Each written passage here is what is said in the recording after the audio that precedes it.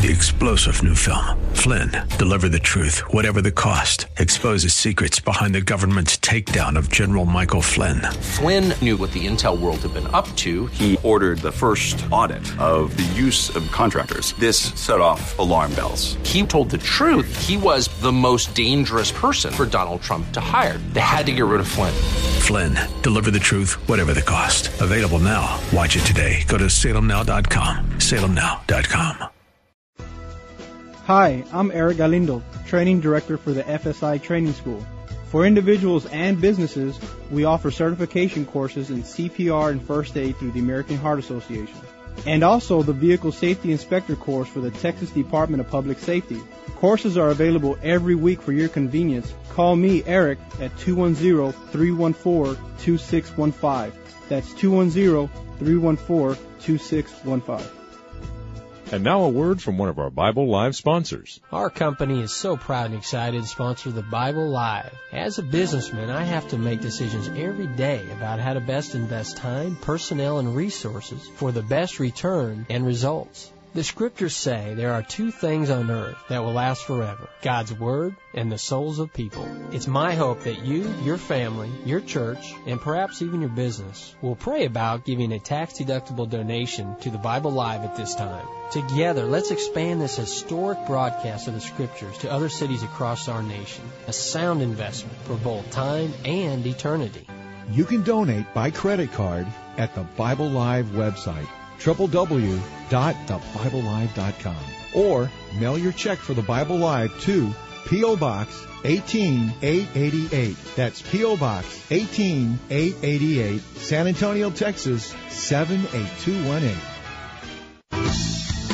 Well, Elizabeth and I went to Express Lube, and our experience was fabulous. We got in and out of there in literally 20 minutes. When we went to work, we had got our oil done before. It could take us 2 hours. The service was very friendly. You can really trust them. They were super courteous. They vacuumed out the entire front of the car, which was surprising. I didn't expect to receive that kind of service. And their name is their game. Express Lube is accurate for the name of their store. And with 23 stores, there's an Express Lube near you.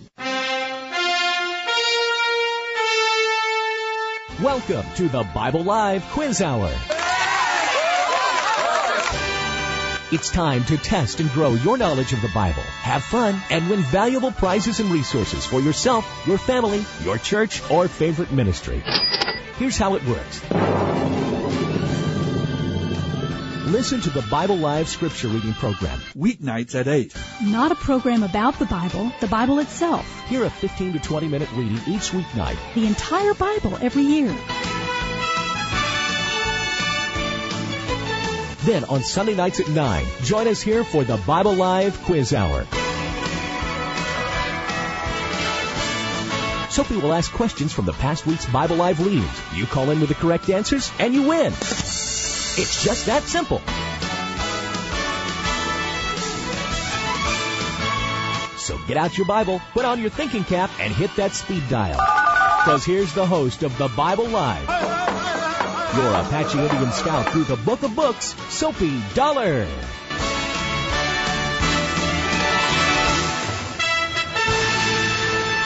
And hello, everyone. Thanks for joining us tonight for the Bible Live Quiz Show. We are on the air waiting your phone calls all during the next 90 minutes. You get a chance to call in 340-9585, 340-9585. That's our call-in number here on the Quiz Show.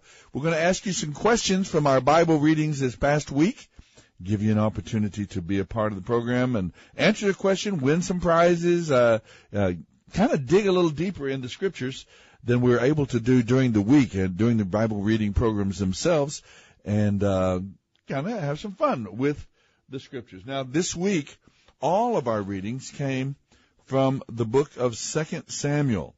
We read from chapter 2 all the way to chapter 21. We have one more reading from the book of 2 Samuel, and then we will be making our way back to the Gospel of John in the New Testament.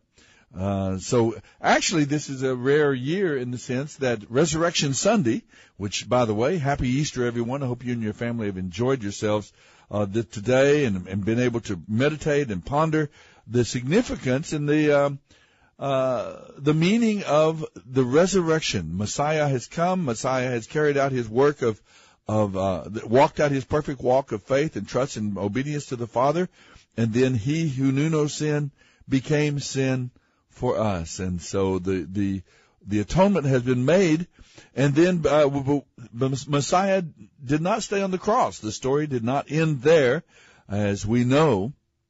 It could not, because it was predicted and prophesied that the Anointed One would not lay in the grave, that he would not, that his body would not corrupt in the grave. And so we understand that the Redeemer, Messiah, was to resurrect, to come out of the grave, and that's exactly what we see, and we're thrilled, and we get this opportunity every year to commemorate. This is not the day, of course, that Jesus resurrected, but we commemorate and remember the death, Passion Week, the death and the resurrection of Messiah. So, and every year it kind of means something new and different, because your life is in a different place. As you move along, as you go through the different seasons of life and challenges of life and situations and circumstances, every year when this Resurrection Sunday rolls around, it kind of means something different to us. And I was asking the basic trainees out at Lackland this morning, and in the class that I was teaching, I was asking them, what does it mean to you this year? Jesus, the Messiah, rose from the grave. So what? And I let them finish the sentence. What does it mean? And boy, it was so touching to hear these young men and women from all over the nation talk about how significant, and in some simple terms, some of them, what it meant to them that Jesus rose from the dead. And so I hope that you and your family have had a wonderful Resurrection Sunday, Easter Sunday, had a chance to celebrate with other believers, and that you are kind of stoked for the evening, kind of excited about what God has done for us. But all of our readings, and so the Easter came a little earlier this year than normal, so all of our readings came from the book of 2 Samuel. We're normally deep into the book of John when Easter rolls around, so it kind of matches up with our readings there from the Gospels. But this year being an exception, all of our questions tonight will be from the book of 2 Samuel, chapters 2 through 18, and from the Psalms 61 through 65.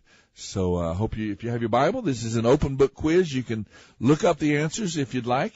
Could I take 30 seconds of equal time? You certainly hang on a second. Let me get your. Can you not hear me? Yes, we can hear you just fine. Hear you now. So one kitty said to the other kitty, "Can you hear me meow?" Okay. Okay. At any rate, this is also Passover. Of course, Passover starts Friday night. It was Saturday, of course. And it occurs on different days, but this time it coincidentally occurs on the same weekend as Resurrection Sunday. Of course, yeah. But, and Passover, as you said, for the Resurrection Sunday, it's always something new, something different. We're exactly opposite. It's always the same. Well, it means something different to you every year. No, that's forbidden. Because of where you are, how do you apply it and how you think about it to your personal life. Yeah. Doesn't it take on a little bit of a different shade depending on the individual? Well, you're supposed to spiritually experience exactly as if you were there. So I guess, it depends on how you see it and how you approach it. But, of course, and there were 10 plagues, and since this really isn't the appropriate time, but I will tell you, you're right about Resurrection Sunday occurring later this year. Passover occurred later this year because this is a Shemitah year, and this is a Jewish leap year. Well, I didn't say later. I said earlier. Well, that's why I was helping you out without trying to bring it to everybody's attention. Isn't this earlier? Normally, Easter, Resurrection Sunday occurs later in the month. This is later for Passover. Okay. And see when the... I see. It's earlier for Easter and later for Passover. Yeah. And so actually, when they did the Gregorian calendar... Yes. With the adjustment that everybody uses, the kind of kind of ironically, occasionally... The two got separated? Is that... Well, actually what happens is sometimes because of the modern calendar we use, the resurrection occurs before the crucifixion. How funny is that? Which is really kind of... But, of course, I guess that's the reason we make a point of saying that this isn't actually the date that Jesus, the day or the date that Jesus resurrected, but it's a day of commemoration. It's a day of celebration of that resurrection. But obviously in the New Testament, the two events were right together. It was Passion Week. It was Passover week. That were the same week. Jesus went into Jerusalem at Passover. Mm-hmm. And as you have mentioned to us many times, he was both born and crucified, died on Passover. The historical Jewish idea is, I know I don't want to get into this deeply, but yes, Jesus would have been born on Passover and crucified on Passover. Because of like Moses, for example, and like who else? Moses, Abraham? Moses, David, Abraham, Isaac, Jacob, all these fellas. Really? Yes. That is very, very interesting. Well, now they're all not Passover, but they died on the same day they were born, you see. Oh, I see. That's what made it. So we learned the lesson of what to expect. And I will tell you that Jesus' early followers, they did consider his quote-unquote birthday to be Passover. But let's go back to the topic you'd like to talk about. All right. And that is the questions we have in our hot hands. And do we have a phone number? Oh, yes, we do. 340-9585. That's the local line. And our long-distance line, if you happen to be calling from anywhere in the continental United States, maybe some folks are listening via the Internet, you can join us as well. Our prizes won't be good in the city you're in, probably. Well, maybe one or two of them would be helpful. But you can call us anyway. It's 877-630-5757. 877, that's a toll-free line, 630-5757. So 340-9585 for those down here in the great Alamo City and across 39 counties of South Texas. We'll be waiting your call. 340-9585. From the Psalms, let's give you a couple of questions from the Psalms. This is a high-low question. What I mean by that, it's a numeric question. We're going to ask you for a number, and I'm going to give you 5 guesses. Boy, we're very generous. And what I'm going to do is you guess a number. If you're low, if you happen to be guessing, maybe you looked it up, or maybe you actually know the answer itself. But if you give a question that happens to be low, I'll say higher. And if you guess a question, again, low, I'll say higher. And if you go over the top and you go beyond it, then I'll say lower. So I'll do that until I'll give you 5 guesses to narrow it down and come up with the right answer to this question. One lesson of Psalm 62 is for us to wait patiently, wait quietly on the Lord. Make the Lord the object of our waiting. We all have to wait in life, no doubt about it, but to make the Lord the object of our waiting. After Samuel anointed David to be king of Israel, how long did David have to wait for that promise for his anointing to become reality? How long did David have to wait to be crowned king of all Israel, not just of Judah in the south, but how long did David have to wait to be crowned king of all Israel?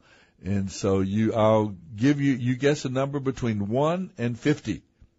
You can guess a number between 1 year or 50 years, and try to tell me how long did David have to wait after he was anointed by Samuel to be king of Israel. How long did he have to wait to be officially crowned king of all Israel? That's question number 1.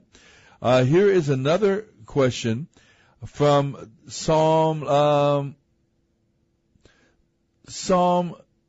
I'm going to go with Psalm, I guess this is a general question, not a particular psalm.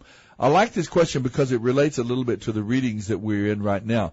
In many of David's psalms, he complains to God and he asks God for protection from enemies that betray him and enemies that conspire against him. Now remember, David was a warrior, a military man, and he was also a politician. So he had real enemies. He had people that really were attacking him, not just sort of spiritual, but he had real people after him.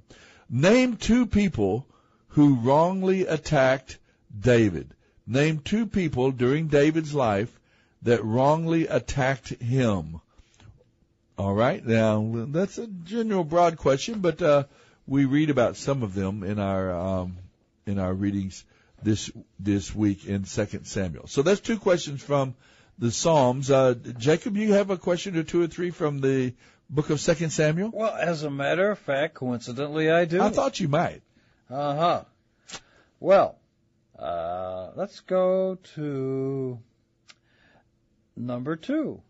Before David would negotiate peace with Abner and Ishbosheth, how do you say that? Ishbosheth, I say. Okay, Ishbosheth. He made what demand?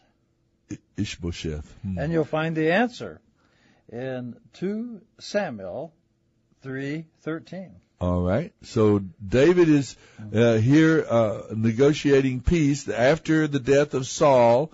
Then Saul's son Ishbosheth, in the northern tribes, there's all of this intrigue and there's all this battling for the power of the throne.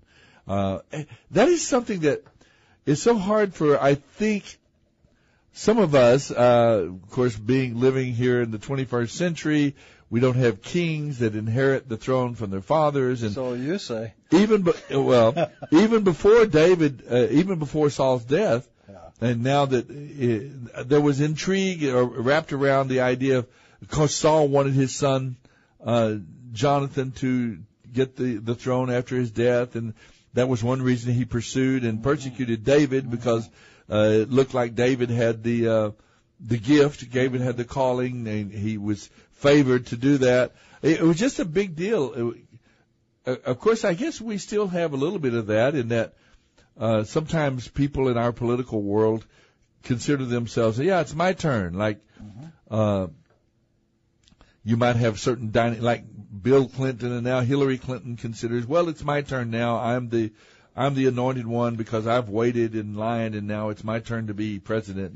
We have a little bit of that, or another Bush, or another, I guess we have a little bit of that idea that but it's not always followed through, of course, and it wasn't here in the Old Testament as well. But before David would negotiate peace with Abner and with Ishbosheth, the son of Saul, Abner was the general over the armies of Saul in the north, he made one demand. There was one thing he wanted changed. It was something that had happened to him.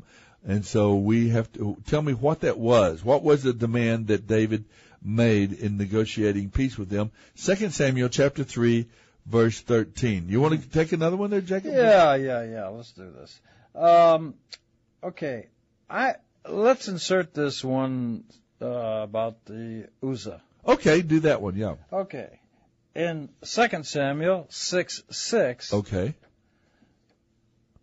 What question are you going to formulate there? Well, I'm going to formulate that Jacob has gone to making up his own questions now. He's not content with the questions on the sheet. Well, this is such an interesting one. Yes, it is. And that's true. So, the ark was going to fall off a cart. Uh-huh. Uzzah put his hand on it to keep it from falling off the cart, which seems like a good deed, correct? Seems like it to me. But what happened to him? Uzzah put out his hand to steady the ark so it wouldn't fall off of the cart it was on. And what happened to him as a result of reaching out and steadying the ark of the covenant? Yeah. And if somebody would like to elucidate, they could express the opinion as to why. Okie dokie. What happened to him? His name was Uzzah. And why did it happen to him? Why don't we ask another question from chapter 6? Since somehow or other, folks, believe it or not, I wrote the questions and I ignored this great chapter 6. There's a lot of very interesting things in there, in that chapter. Now then, they were moving the ark at this point in time. And so I want to ask you then this question, again from chapter 6. When the ark had been captured by the Philistines, and so they recaptured it. They got the Ark of the Covenant back, but for a while it was stored in the private home of an individual. It was stored in the private home of an individual. Can you tell me the name of the individual who housed the Ark of the Covenant for a time in his own home? And of course, we're told as a result of that this individual experienced a great deal of blessing in his family life, which is kind of interesting. Later on, you read about the great number of sons and grandsons that he has, and it's very interesting to see that. But what was this man's name who housed the Ark of the Covenant in his home? You'll find the answer there in 2 Samuel chapter 6, verse 3. 6:3. What was the name of the man who kept the Ark of the Covenant in his home for a season? Okay, if you can give us that name, give us a call, 340-9585. 340-9585. Okay. So There that's you go. 3. Uh-huh. You want to do another one? Let's do one more. One more. All right. Number 8.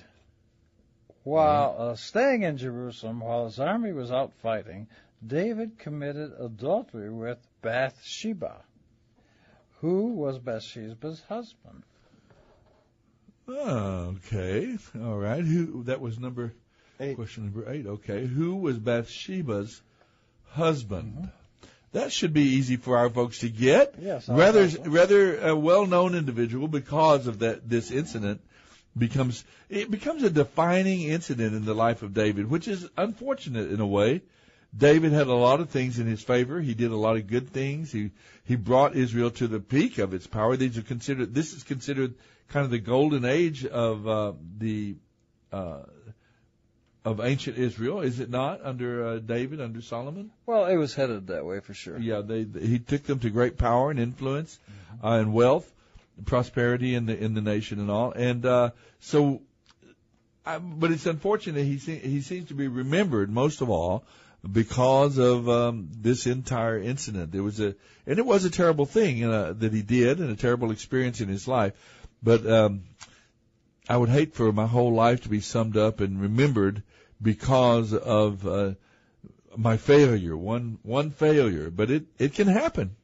It truly can. And, of course, we all hope well, that's why we try to keep our nose clean and walk in by faith and walk in the Lord and be consistent with our walk with Him.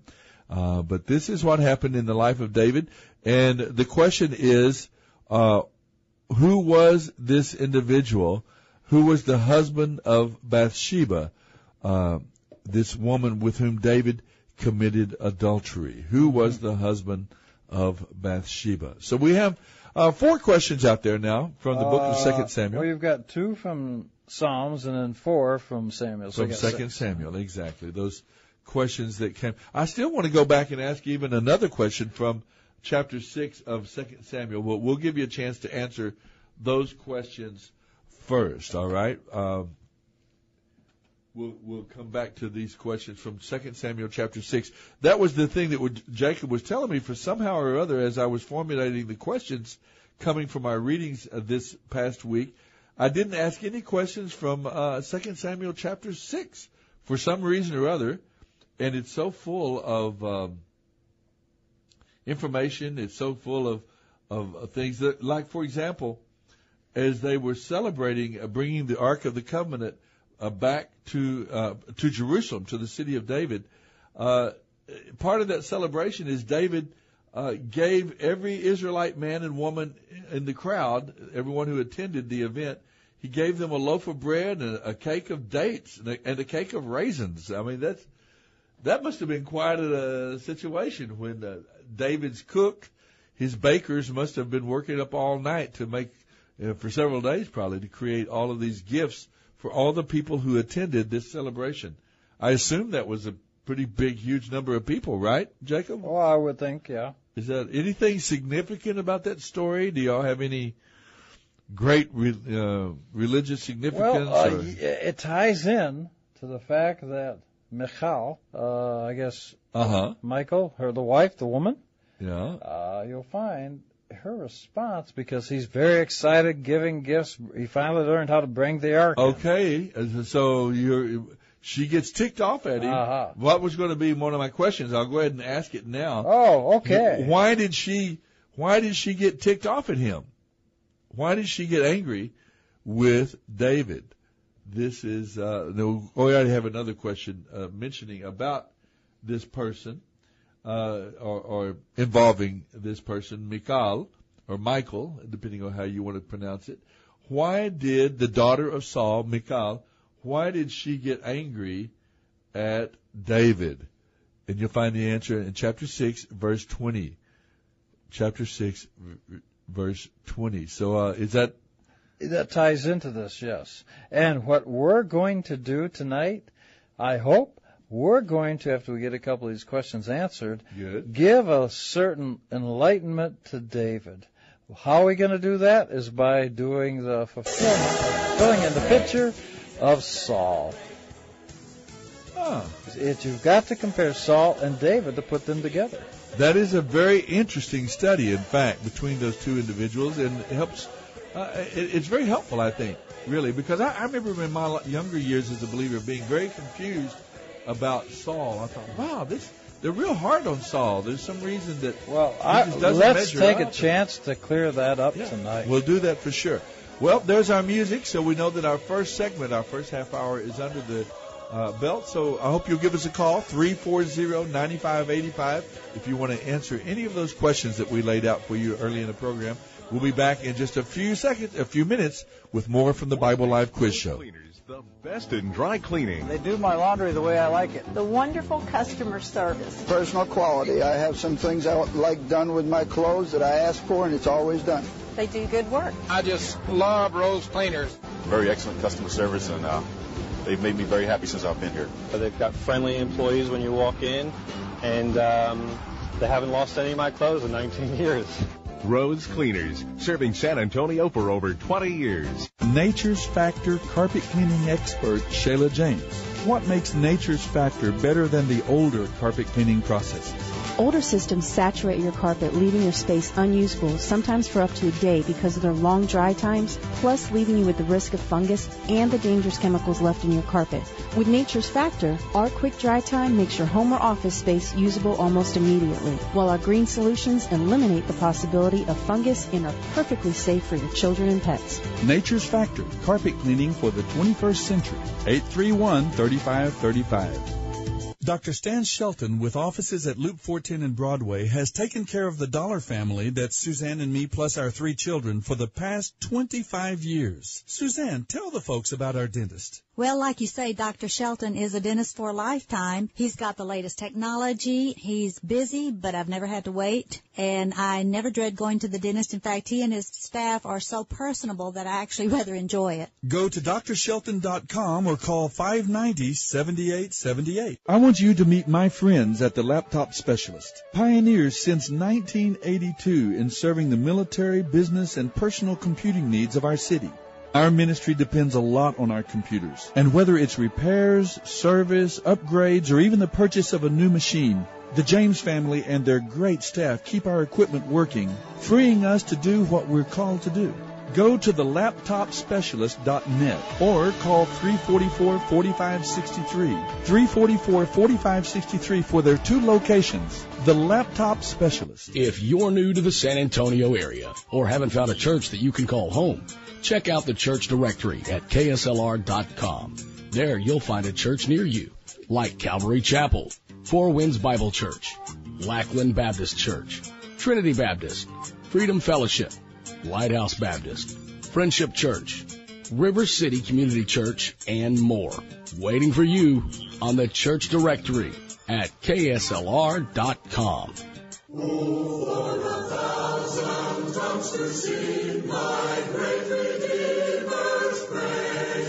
With that theme, we introduce our program, the Baptist Bible Hour, each Sunday morning at 9 o'clock here on KSLR. I hope that you will join us as we bring messages from the Word of God with an emphasis on the truth of His divine sovereignty. That's the Baptist Bible Hour every Sunday morning at 9 on the Word in South Texas, AM 630 KSLR. Oh, hail King Jesus. Oh, hail Emmanuel. King of kings, Lord of lords, bright morning star. You're listening to The Bible Live with Soapy Dollar. Throughout all eternity, I'm going to praise Him, and forever I will reign with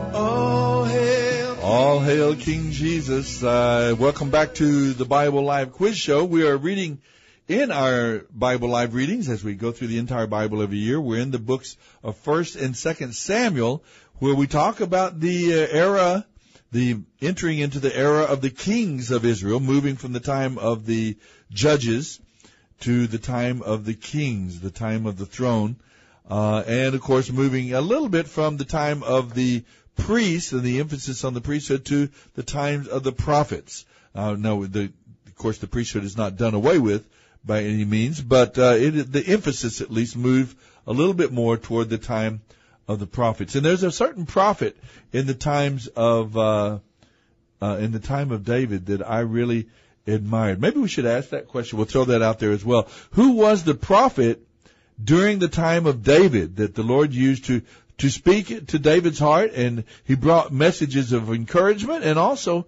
messages of judgment, of correction? Who was the prophet that is mentioned several times that God used mightily to speak into David's life? Actually, that was my next question, but you told me to stop. Oh, I got to talking about that, I guess, so I threw it in there. We want to put a lot of questions out there. We need to get our listeners to call in 340-9585, and hopefully you're hearing a question that you could answer for us tonight. So we have Sue on the line. Let's go and visit with Sue really quick. Hi, Sue. Hi. Good to hear from you. How did your Sunday go? What took place? Did you get to church today? Oh yes, it was great. I went to 2 churches today. From my church, I went to a friend church too. So I had a wonderful time. Well, wonderful. Was the music beautiful? And I'm thinking that perhaps on this very special Resurrection Sunday, the music must have been beautiful. And was it very celebratory? And was it a joyful day for you? Oh yes, it was great because in our church we had the drama. Last night we ended it, the crucifixion of Jesus Christ, And last night was the last day, and we had a wonderful day. Oh, I'm so glad. Yeah. That's great, Sue. Well, I hear from John that you wanted to answer one of our questions, particularly the one about this incident that happened in the life of David where he committed adultery with Bathsheba. If I understand correctly, you wanted to tell us who was Bathsheba's husband, right? Yes, sir. Who is that? It was Uriah. Uriah, exactly right. I always leave my... May I say, you're right. You're right. Uriah, you're right. Uriah, you're right. Very good, Sue.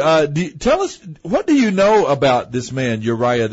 His ethnic background, he was a Hittite, which is interesting. Doesn't mean a lot to people today in general, but the Hittites were predominant people of that era. They were very advanced people. They moved into metallurgy. They developed the use of bronze and metals before some of the other cultures. So they had a technological advance with their weapons. At one time they were very controversial. People who took the idea of higher criticism. They denied even the existence of the Hittite people. And of course, that was a big criticism they had of the Bible because it talked about the Hittites. And then, of course, discoveries were made in archaeology that made it clear that the Hittites were indeed a real people, and they were very dominant over a period of time. So the Uriah the Hittite, he is called. He was Bathsheba's husband. What else do you know, Sue, about Uriah? Do you know what he did for a living and that sort of thing?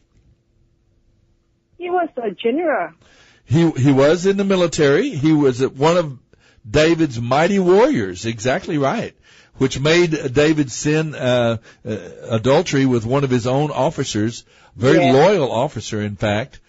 He was one of them. In chapter 23 of 2 Samuel, he's listed there. I read about that ever since, when I was later. And then also, it got stuck in my mind because, today we find things like that going on in our lives, Yes. For committing and the cover it, and not when you cover it, you committing another one, a double sin, Oh, I know. When you cover it up, it makes it even more complicated. Yeah. Poor David, I feel so sorry for him in that sense because I would hate to have my life, my entire life, and all the accomplishments and all the things that we are proud of that we did, that we think we did as individuals, and then to have our entire life to be characterized and for us to be remembered by this great, huge mistake that we made in life.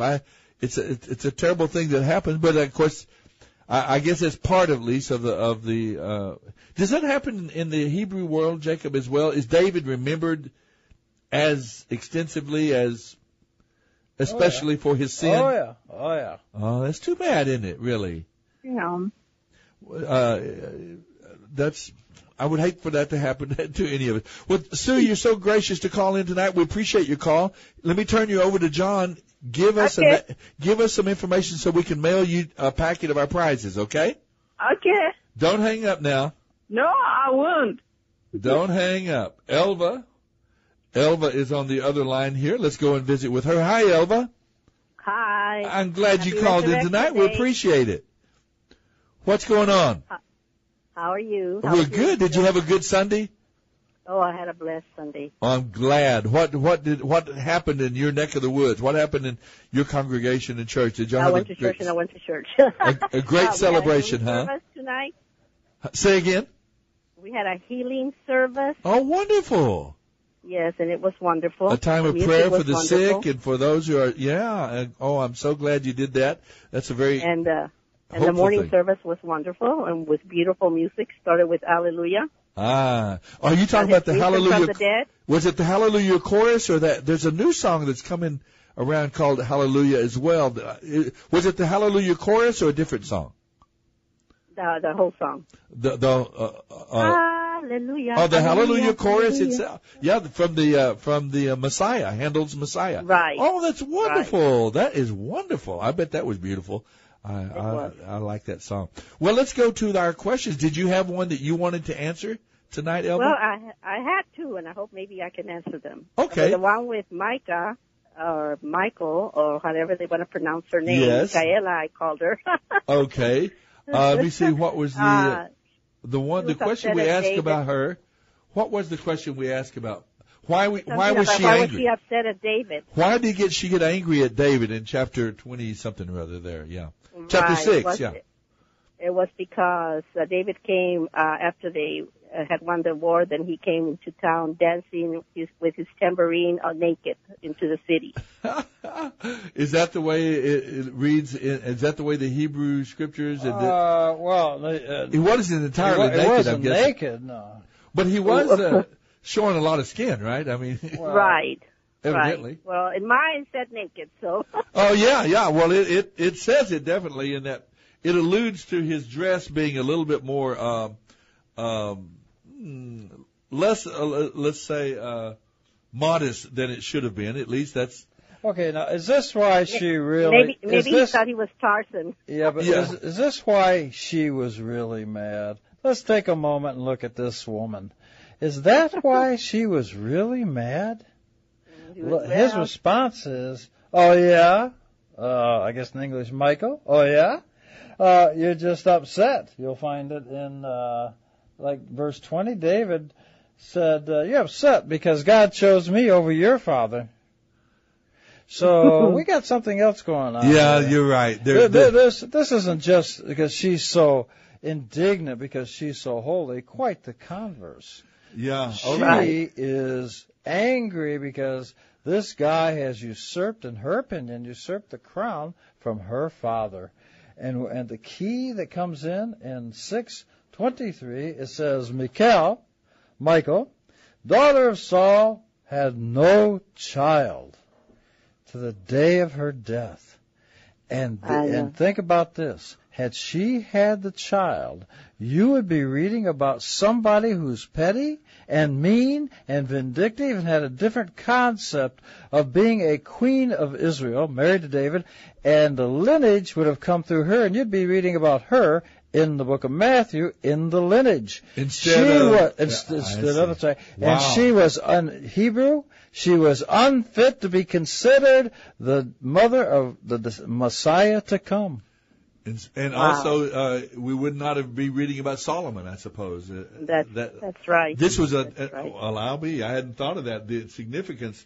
So Michael was not upset just because of the way he celebrated or danced into Jerusalem. No. There was this brewing in her soul, was this resentment that he had taken the throne from her father. Yes. Now, but it does appear, Jacob, early on, and maybe Elva, maybe you agree with me here. It does appear early on that Michael seems to be enamored of David. It looks like at one point in their lives, at least, there was they hit it off, that they were. Right. Well, I think that was before, of course, David was. I think Fonzie always attracts girls, but they would rather have a more reliable husband like Richie Cunningham.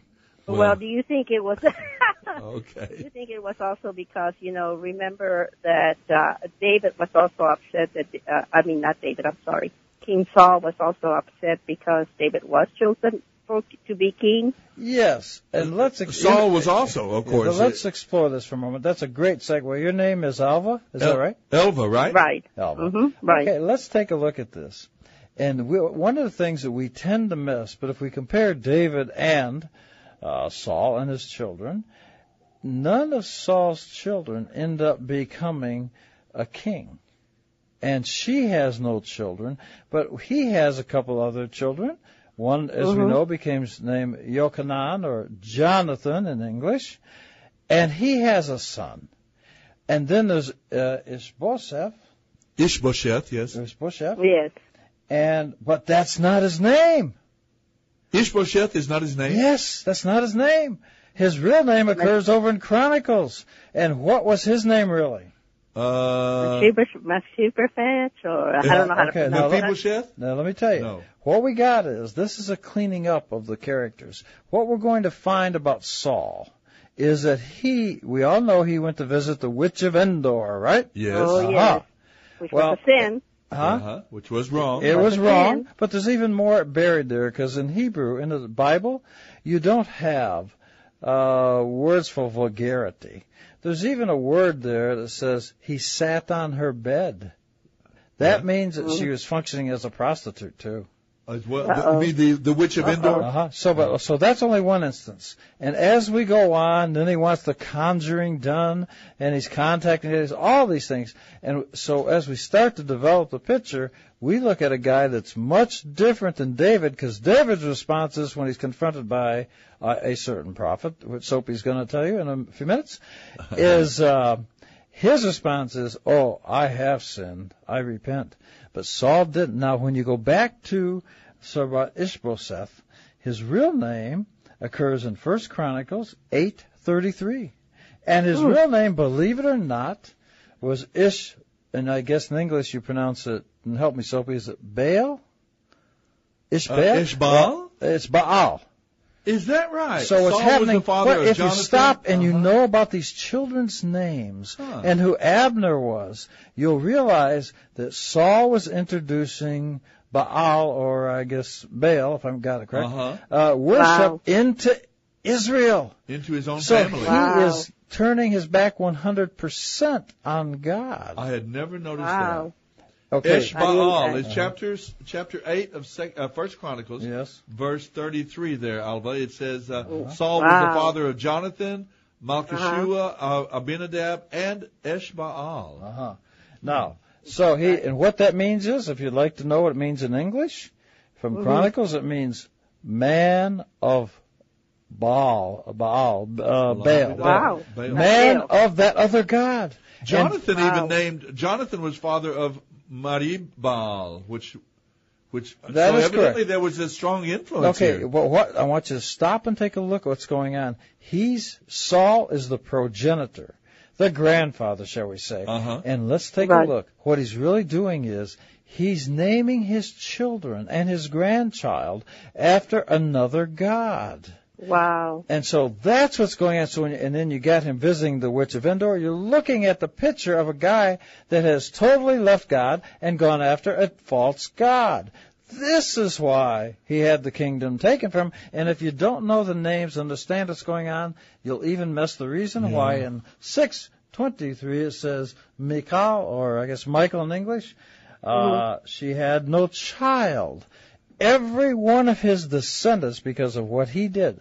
This is not children getting punished for the sins of the father, and that's absolutely not true. It's not biblical either. But what's happening is he created the environment, so his children never became kings because they were named after the gods, but when they died, like Ishbosheth, his name gets fixed up to be Ishbosheth rather than Ishbaal. And Michal, she has no children. What we've witnessed is an end of a sinful dynasty of worshiping another god. That's why the kingdom was taken from him. And David, that is.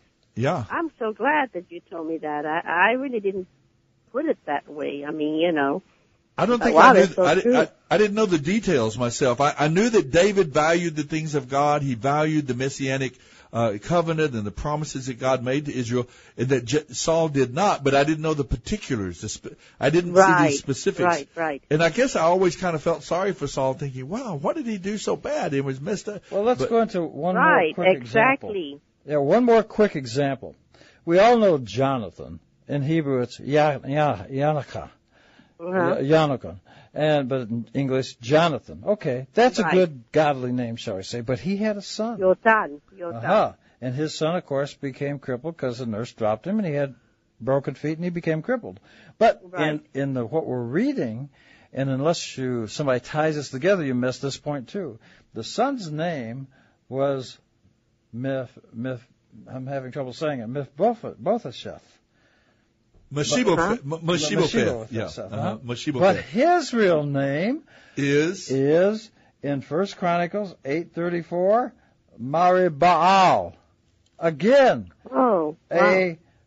a supporter, a lifter-upper of Baal. Baal. Yes. So that was Mephibosheth's real name. Yes. And so what they've done is they've cleaned up the name so that he would not be dishonored, actually.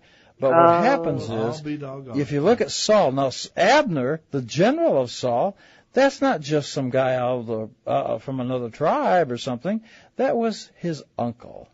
He's actually the uncle of Saul. So he's made this whole team out of his family. Right. And then he abandoned God and brought in a different god. And so the kingdom had to be taken away from Saul because he has turned his back on God. Therefore, it opens the door for David because he was a godly man, and when his sin was pointed out to him, which is heinous. And if it wasn't such a horrible, heinous sin, we wouldn't get the lesson that it can be forgiven. In fact, he goes back, and this story will prove to us that children are not held accountable for the sins of their fathers because, help me, Soapy, I'm having to pronounce Mephibosheth. Mephibosheth. This is Saul's, this is grandson. Jonathan's son. Jonathan's son, but grandson. And what does David do? He doesn't go wipe out the entire lineage. he finds somebody that he can restore Jonathan. Because why? Jonathan did something good. So this child, this grandchild, is not punished for the sins of Saul. In fact, he's brought into the palace, right? Taken care of. Yeah. So the grandchild was not punished for the sins of the father or the grandfather, but he was rewarded because of the rewards and the blessings that Jonathan put upon David. Yeah, interesting. Right. It's all so fascinating. And Alva, it made possible by your question and your answering the question tonight. Thank you for calling in. I really do appreciate it. I was going to ask you if you, in the context of all of this, there was something you brought up. Always a kind of a follow-up question. I guess I was thinking of asking you. Do you happen to remember the name of that prophet? We've mentioned the idea that there was a prophet who spoke into the life of David several times. And he put his bony finger in David's face and said, "You're the man." Yeah, that accused him that he was the one that stole the sheep. Yeah, that he was the one that stole the sheep. You were the one. You know, I know the story, but I don't know how to pronounce his name. What is the, let me see if I can help you. How do we shorten the name Nathaniel today? Nathaniel? How do we shorten the name Nathaniel today? If someone's name is Nathaniel, we would give them the nickname of Nathan. Nathan, exactly right. There you go. Nathan was that prophet.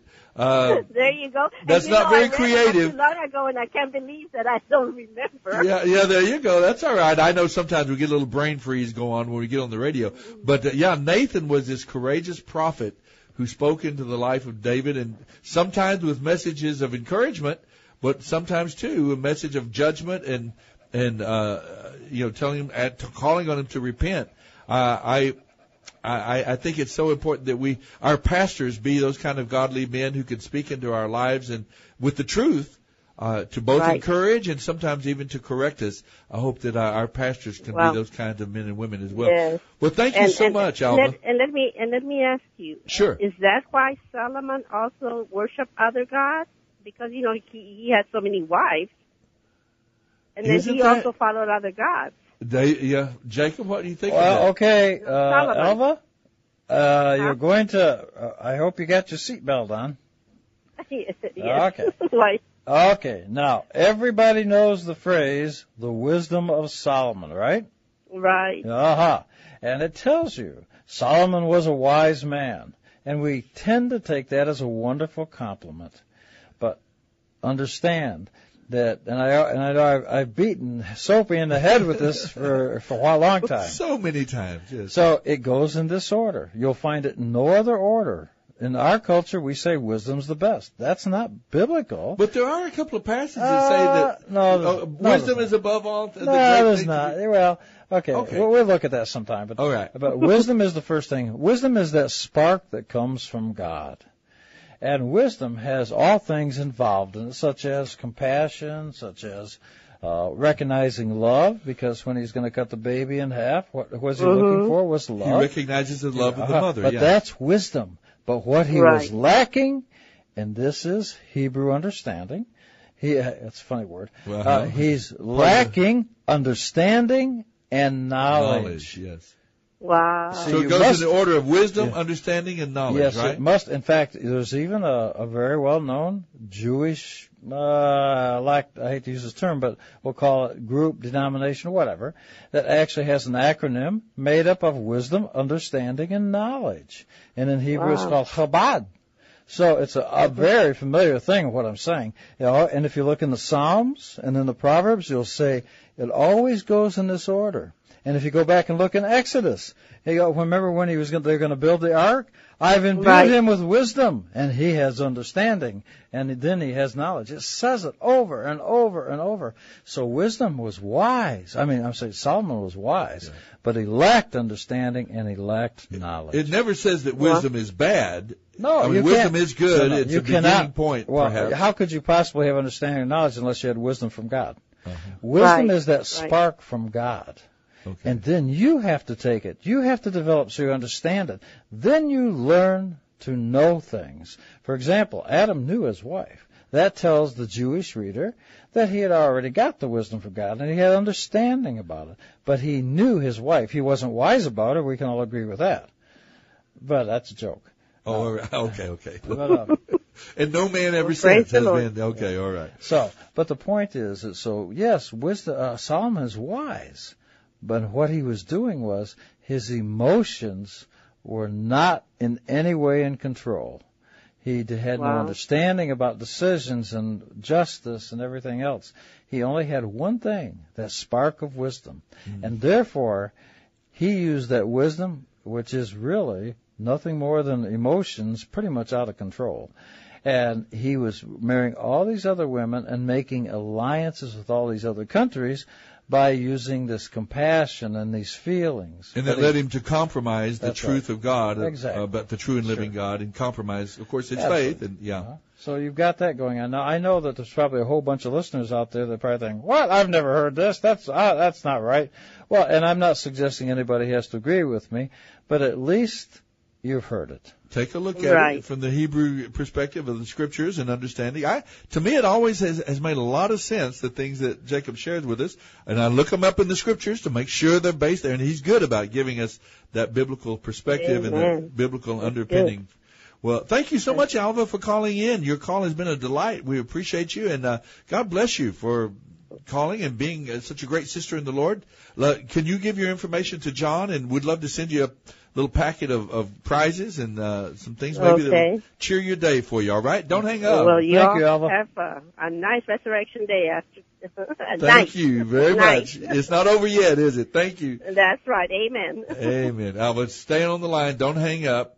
We'll just put her on hold. That's how easy it is. You can join us and we'll visit and talk and about the Scriptures. You can answer some of these questions that we have out there. Just give us a call, 340-9585. Somebody asked me this week, what kind of prizes? Why don't you kind of give an idea of what they win? Well, they win some dry cleaning coupons. They win some oil change for the vehicle from Express Lube. They win some, Nature's Factor, carpet cleaning, and so on. They read some facilitating the purchase of the Bible Live CD set if they'd like to get the entire Bible on CD. So we've got a pretty good little package for them. And you are working on getting Las Papas back, right? We're working on it. 340-9585. We're going to take a quick break. We'll come back with our final segment from the Bible Live Quiz Show. Don't go away.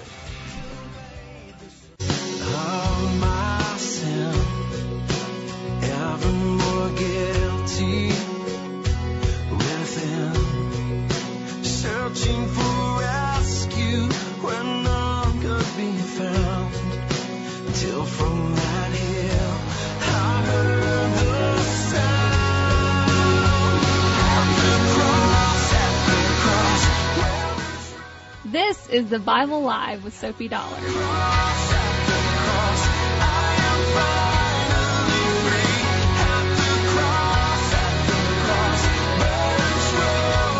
All right, we are back. This is the Bible Live Quiz Show, our final segment here. So if you want to call in and be a part of the program, win some prizes for yourself and your family, give us a call, 340-9585. We've got Jerry waiting on the line. We'll go right to Jerry in just a moment. Let's review just a few of the questions. We gave you a question, said one lesson from Psalm 62 is to wait patiently or quietly on the Lord. After Samuel anointed David to be king of Israel, how many years did David have to wait to be crowned king of all Israel? And that is a high-low question. It's a numeric question. So it's somewhere between the 1 and 50 years. And I'll give you 5 guesses, and I'll tell you if your guess is high or low to help you kind of come closer and closer to the correct answer. How many years did David have to wait to be crowned king of Israel after Samuel had anointed him as a young man, probably around the age of 12 to 14 years of age? He was anointed to be king of Israel, and he had to wait a long time, just kind of like Abraham having to wait so many years as well to have that son that God promised to him. Now, in many of David's Psalms, he complains to God and asks for protection from enemies that betrayed him and conspired against him. Can you name 2 people who wrongly attacked David in the book of 2 Samuel, the readings that we've been looking at now in this book? 2 people who wrongly attacked David. Okay, before David would negotiate peace with Abner and Ishbosheth, this son of Saul, he made a demand. What is it? He wanted someone or something returned to him. That comes in 2 Samuel chapter 3. David was negotiating peace with the general, the former general of Saul's troops in the north, and Ishbosheth. He made one demand. What did he want returned to him? And then finally, let me see if I have one more question out there. We already answered the question why Michael was angry with David.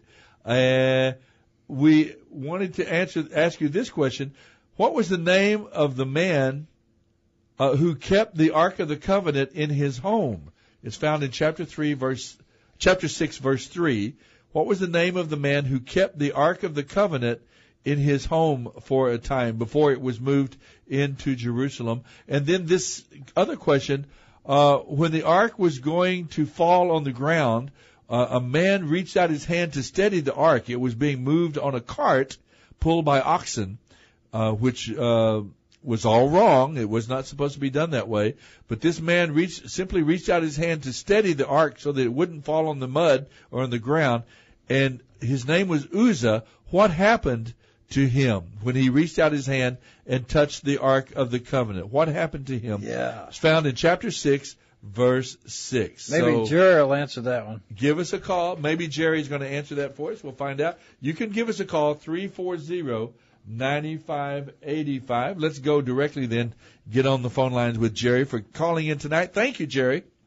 Well, I've got a couple of them I could answer. Help us clear them up. There are people out there waiting to know. Something I was going to just briefly mention to you as well, if that's all right. Good. That's great, Jerry. Well, good to hear from you. What are the questions you wanted to answer? Well, I think, was the lady's name Rizpah? I forgot her name exactly. But I don't anyway, recognize that name. It was a concubine, that a woman that, was wanting to, Abner wanted returned to him. Oh, that is interesting, but that's not the correct answer. Actually, Jerry's got the right name and the right incident. It's just the wrong question. Yeah, he's got it right. He's a different person, but in his negotiations with Abner, who was the general under King Saul, he said, "I want someone." Remember, he fought and won a battle so that he could win the hand of this person in marriage. And then he fought and had to there was a prize, a blood prize put out on her hand in marriage, and he won her the right to marry her, and then she was taken away from him and married to another man. And David is saying now in these negotiations that he would only negotiate peace with them if this woman is returned to him. Now, it wasn't Rizpah. That was one of his concubines that Saul's son, Saul's general. It was Abner. That was one. I'm sorry, I'm getting this all wrong. It was Ishbosheth's concubine, and his military general was said to have slept with her, which was a claim to the throne. So Abner was in some way conspiring against his own king. So that's who Rizpah was. And that's what made Abner turn on Ishbosheth. And that's what made Abner turn away from Ishbosheth and be supportive of David. That is correct, yeah. But this person that David wanted returned to him, I think you know the answer, but we've talked about her several times tonight. David won her hand in marriage. She's already mentioned several times, and I'll give you this hint. She was Saul's daughter. Right, you're speaking of Michael. That's Michael. That was the one that he negotiated to get her back. She was taken away from him and actually given to another man in marriage. Michael is such a sad figure here in this. Sometimes I feel sorry for her too.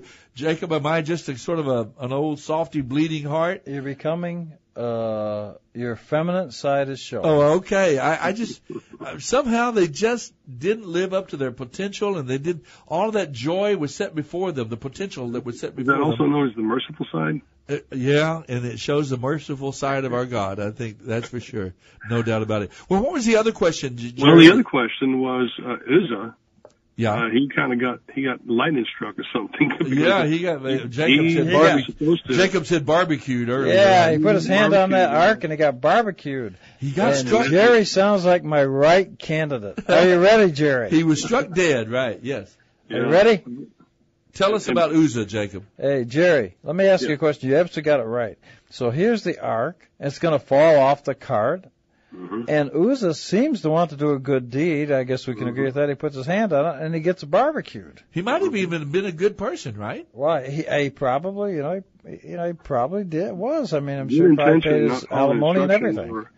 Having good intentions and not following God's instructions are very significant. Did you hear, Jerry? I did hear that. We got us a winner here, Soapy. That's great. That's great. Okay. He didn't follow. What instructions was that, Jerry? This past weekend has been significant in that two things were taking place, both Passover and Easter. Right. But one of the things that was significant, I think, was the blood moons.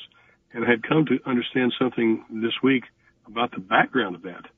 And I had seen an interview on Sid Roth with the man that wrote the book, The Four Blood Moons. Uh-huh. And he was saying that how he came about it, he was just loved about the moon and art and astronomy and things of that nature. And he was looking through that and found all these tetrads. He said, oh, they're so interesting. And he said that God was speaking to him in his spirit, said, have you correlated those with my holy days? And that's how it got started. I think we've all been hearing a lot about this. One of our local pastors, of course, is predominantly and prominently, I think, written a book about it now, and he's kind of pushing that idea. I haven't quite figured it out yet, and I haven't decided yet if I'm quite on board with the total thing. I'm not sure I understand it, Jerry. Here's an interesting point that came out in the discussion.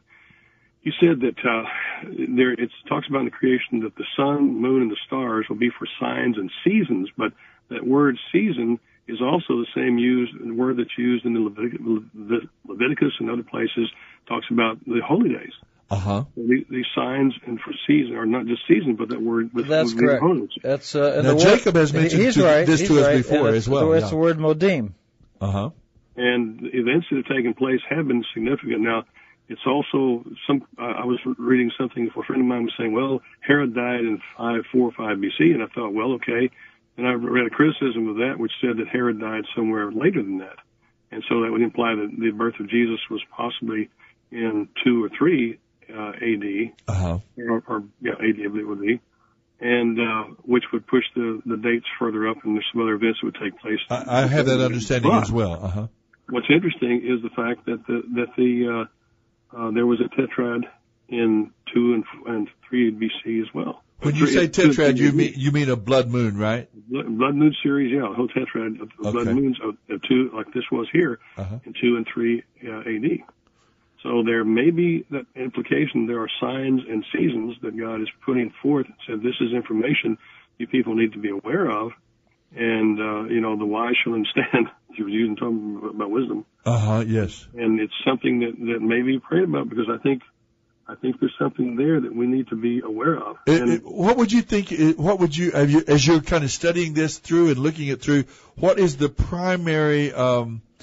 What do we take away from this incident? And what the primary thing is? It like the second coming, or is it like judgment, or what is the primary thing that you think that we maybe should be aware of and looking for based on the things that, it says, pray that you might be counted worthy to escape these things and stand before the Son of Man, and that's a part of it, I think. But also there is judgment. I think that Rabbi Kahn has been, spotting some things that have taken place in history on the Shemitah dates.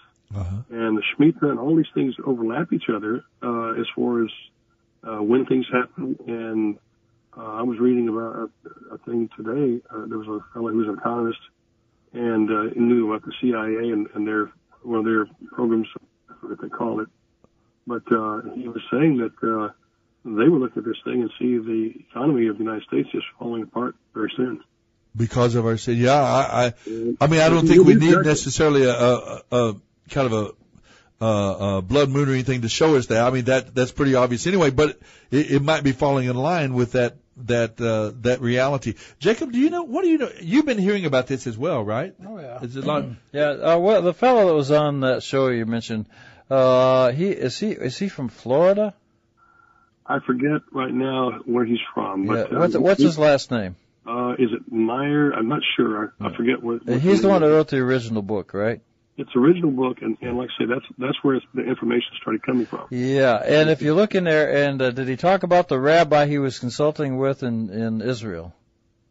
I didn't see the book. I just heard the interview, and I don't recall. Well, Jacob, you talked to me before about this idea that about the seasons, the sun and the moon, the stars, that they were intended as signs. Yeah, a sign comes from heaven, and is usually a good thing. And in this particular thing, it may not happen on exactly that day, but it will be supposedly forthcoming. And it will be, see, that's the difference in the Bible. In English, we say signs and wonders. Signs are a good thing. They're from heaven. You might Wonders? say. Wonders are a bad thing. Huh. Miracles are a third category. It just has to do with the change of the order of things. Something like a sea parting. That's a miracle. Somebody raising from the dead. That's a miracle. So the signs and wonders are different. And Jerry is correct. It is signs and modim in the appointed times, and it is fascinating. Well, is the blood moon considered modim, kind of a bad thing? Or? No, it would be. It depends actually if it's solar or lunar. Jerry, did he mention the difference between solar and lunar? Well, yeah, the solar and lunar, essentially, the pagans use the solar calendar. Aha! And the Jewish and Israelites, at least originally before they divided, used the sun and moon calendar. That's and correct. The Islamics use the moon calendar. That is correct. He's right. Jerry, you're 100% right. May I ask you a little bit about you? What do you do for a living? Well, I'm retired, but I have been involved in certain kinds of technical illustration and graphics, but also some aircraft design as well. I see. Yeah, because you're absolutely right. In our modern world, we use the solar. In the Islamic world, they use the lunar. Actually, the Jewish world uses, the lunar for month, the solar for years. And if you picture a clock, a big hand and a little hand. So the solar on the Jewish calendar, just consider that the little hand, and it goes around. And the large hand will go around a complete time, and when it does, it changes the little hand to the next hour. It works just like a clock. And so you're absolutely right. And it does happen, and there's some things that seem to be bad sometimes that has happened to Israel right on those particular dates, and they usually turn out to lead to something very good. And unfortunately, that it's not good for some other people, because that's why I always use it together in the Bible when it says, and there will be, for example, in Micah, it says, there will be signs, it will be the great and awesome day. And you think, how could it be great and awesome? Well, the idea was it's great for some, it's not so good for others. And so it's the same thing, because, for example, when the plague struck in Egypt, it was obviously good for the Jews. It was not so good for the Egyptians. Good for the ones who had painted their door seal with the blood, and bad for the others. Yeah. So it's signs and wonders. That's why they're always together, because they're different things, and so that's what they're talking about. And and you're absolutely right when they start talking about that. By the way, since we're talking about that, and I don't want to let you go because you did bring up, you did answer the question correctly about Uriah. Yes. So now. Looks like he's going to do a good deed, and you said something I want to visit again real quick. You said he looked like he was doing something good, but he wasn't following the instructions. Would you elucidate us somewhat on that? Well, his instructions in that particular case, he was not supposed to touch the ark because those poles were there supposedly to keep one from touching the ark. And only certain people were ever allowed to even handle the poles. Do you remember who that was? Right. Those were the Levites. The Levites, exactly. And we don't know about Uzzah being a Levite, right? Uzzah was not a Levite. But now, let me ask you, Jerry, let's explore this. By the way, the guy who wrote the original book, his name is Mark Blitz. Mark Blitz, that's correct. That's correct. Yeah, I just got a sign on my cell phone. A sign or a modem, one or the other. So what would have been so bad about the ark falling on the ground? Well, if God wanted it supported, He could do it. It's like, ideally, He wasn't supposed to do that, but. Well, one thing we haven't mentioned is they weren't supposed. Well, I guess you kind of mentioned it. There were certain people who were supposed to handle the ark. There was the Levites, and it was supposed to be done in a certain way with those poles, not with a cart like the Philistines had used to carry it. So everything was wrong in a sense. But what is your question again? Okay, this is the point. With all of that being the case, what was so wrong with reaching out? What's the point? I mean, why would a guy trying to do something good in our eyes? Would he get barbecued? No good deed goes unpunished? Is that the Well, idea? let's suggest this. For us as human beings, dirt is something we get on us, we wash it off. But dirt is not dirty for God. What's dirty for God is sin. And nobody, as you well identified, Jerry, nobody is supposed to go near what's holy as a sinner because they will get zapped. And that's why even the two children of Aaron got zapped in the Torah because they had violated what was supposed to be done holy. So it wasn't so much that they were from the wrong DNA string, or just that they were not even that they weren't Levites. But that they weren't cleansed. Even the Levites had to go through a ritual of purification and cleansing. And in Uriah, I get it. His sin is what was dirty. There's nothing wrong for God and dirt. God made the earth. The dirt does not sin. It's neutral. It doesn't. Aren't we actually made from it dust doesn't. ourselves? Yeah, but it doesn't do good. It doesn't do bad. It's just dirt. In fact, if you look very closely at all the altars that are made in the Bible, these other groups, these other nations would take like a sword or an axe and carve out these beautiful altars. The Israelites, and by the way, uncut stones. It's called unhewn. In other words, you use just a pile of natural dirt and natural rocks. You don't improve on what God made. You use that for your altar. Very interesting. Very interesting. It brought to mind something too, and it had to do with Corrie ten Boom and her family. Corrie ten Boom was preserving all the Jewish people and saved their lives, but she lied in the process. And it's interesting that her sister was carrying one Jewish girl, and when the Nazis came, they said, look, we can't lie and disobey God. We just have to tell the truth. But the girl ended up escaping anyway. I like that story an awful lot. I really do. It's something. Obedience. Obedience is better than sacrifice. Let me offer this. This is an interesting thought, and I know I'm probably going to catch a snag on this. The Jews have always taught. It says, "You shall keep God's commandments. You shall live by them," which the Jews have understood to mean that if I'm not alive, I can't do them. So life above all else is a tenet. It's a rule among the Jews. So you're not free will. You're absolutely forbidden to go start just telling lies and just do stuff. Only in a rare instance where your life is forsaken or in danger or somebody else's. This is the rare instance when it is. When a lie could be the lesser of the evils. Not lesser of the evil. You'll be dead. You'll be dead. Right. So when it says you shall live and do God's commandments, the understanding is I can't do them if I'm not alive. Yeah. Well, you know what I meant by that, though, is that the greater value was the value of life. I love that chapter, Jerry, that you mentioned from the book Corrie ten Boom. I forgot the name of the book there, but The Hiding Place. Yes, there is she talks about this. She had a little dispute with her sister who was a little bit more literal and say, no, we can't lie. And then she was willing, Corey evidently was willing to lie for the sake of protecting these lives. And the interesting thing is that both of them, and God comes through for both of them. He blesses both of their efforts in a way. But that is an interesting conversation, I think. But there was penalty, Corey ten Boom and her family. If that was the way God says, okay, don't lie, don't break my commandments, because the wages of sin is death.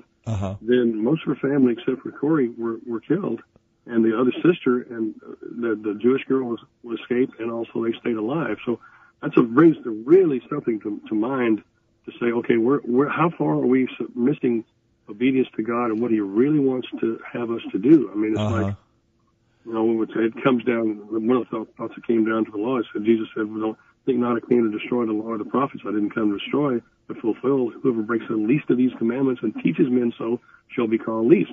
Oh, yes. May I add? And that brings up something I think that Jacob was telling me before the program. And since it ties in just beautifully with signs, wonders, blood moons, whatever, times and appointed times and modim and all that. All right, it ties in beautiful because the passage goes on to say, until heaven and earth goes away, I will fulfill it, and it will be there till heaven and earth goes away. And so, therefore, as I read the New Testament, the heaven is still here, the earth is still here, so God's commandments still apply. You have been given two witnesses as signs to know when they shouldn't apply. They apply because the sign is the earth and the sky. Well, I think people make a mistake about righteousness, and misunderstand something about, I would not have known sin except the law had said, you should not kill, so on and so forth. In the book of Romans, also tells me that, we have sinned. When the law says don't do this and you have a resentment of God's law, that means you need a Savior. That's what it really tells you. It doesn't tell you what to do, but on the other hand, God says, I will write my law in your heart. So that was the desire to do what God wants you to do. Jerry, we're just about to run out of time, but that also brings up the principle that Jacob started off with tonight as we contrast the lives of David and Saul. The principle was not necessarily that David was better. He made some very bad mistakes in his own life as well. But the principle was not so much that as it was his repentance, his contrition, his asking forgiveness and seeking and receiving by faith the forgiveness of God in his life. It wasn't so much that he was better necessarily, but that he had a repentant, humble, broken heart, contrite heart before the Lord. And that seems to make all the difference. Good way to kind of summarize the passage and the lives of David and Saul. Thank you, Jerry, for calling in. Can I pass you over to John and let him take down some information? We'd love to send you some prizes and a little thank you for being a part of the program, all right? Thank you very much. I hope you didn't mind my spouting off a little bit. But oh, no, it was great. You did a great job. In fact, I think I'm going to fire Jacob and let you be. No, you call back anytime you want, all right? Don't hang up now. Don't hang up, Jerry. And Jacob, thanks so much for being with me tonight. That's all we have on the Bible Live Quiz Show, folks. We'll see you next Sunday evening. The Bible Live is dedicated to helping restore the Bible to our culture and is brought to you by Crew Military Ministry. Mailing address is P.O. Box 18888. That's Box 18888. San Antonio, Texas 78218. Hear the entire Bible every year on the Bible Live, weeknights at 9:30 on this great station. Then join SOAPY every Sunday evening at 9 o'clock for fun, inspiration, and valuable prizes on the Bible Live Quiz Show. Visit our website, BibleLive.com. That's BibleLive.com for more information about SOAPY and the Bible Live broadcast. You may also order materials at the website and make tax-deductible donations to help Crew Military minister to our military personnel and broadcast the entire Bible every year to America and the world.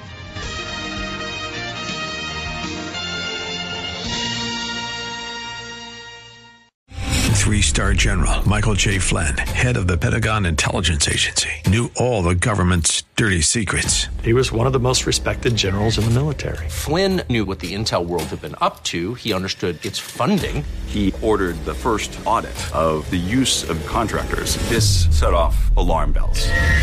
The explosive new documentary, Flynn, Deliver the Truth, Whatever the Cost, uncovers the facts behind this scandal. Flynn told the truth. He was the most dangerous person for Donald Trump to hire. I find out the worst enemy that I'm going to face in my life is right here in America. They took my assessment and they wanted me to change it. And I was like, I'm not changing it. They had to get rid of Flynn. With in-depth interviews, archival footage, and never-before-seen personal records of the man behind the headlines. I just felt like I was drowning. Flynn, Deliver the Truth, Whatever the Cost. Available now. Watch it today. Go to salemnow.com. salemnow.com.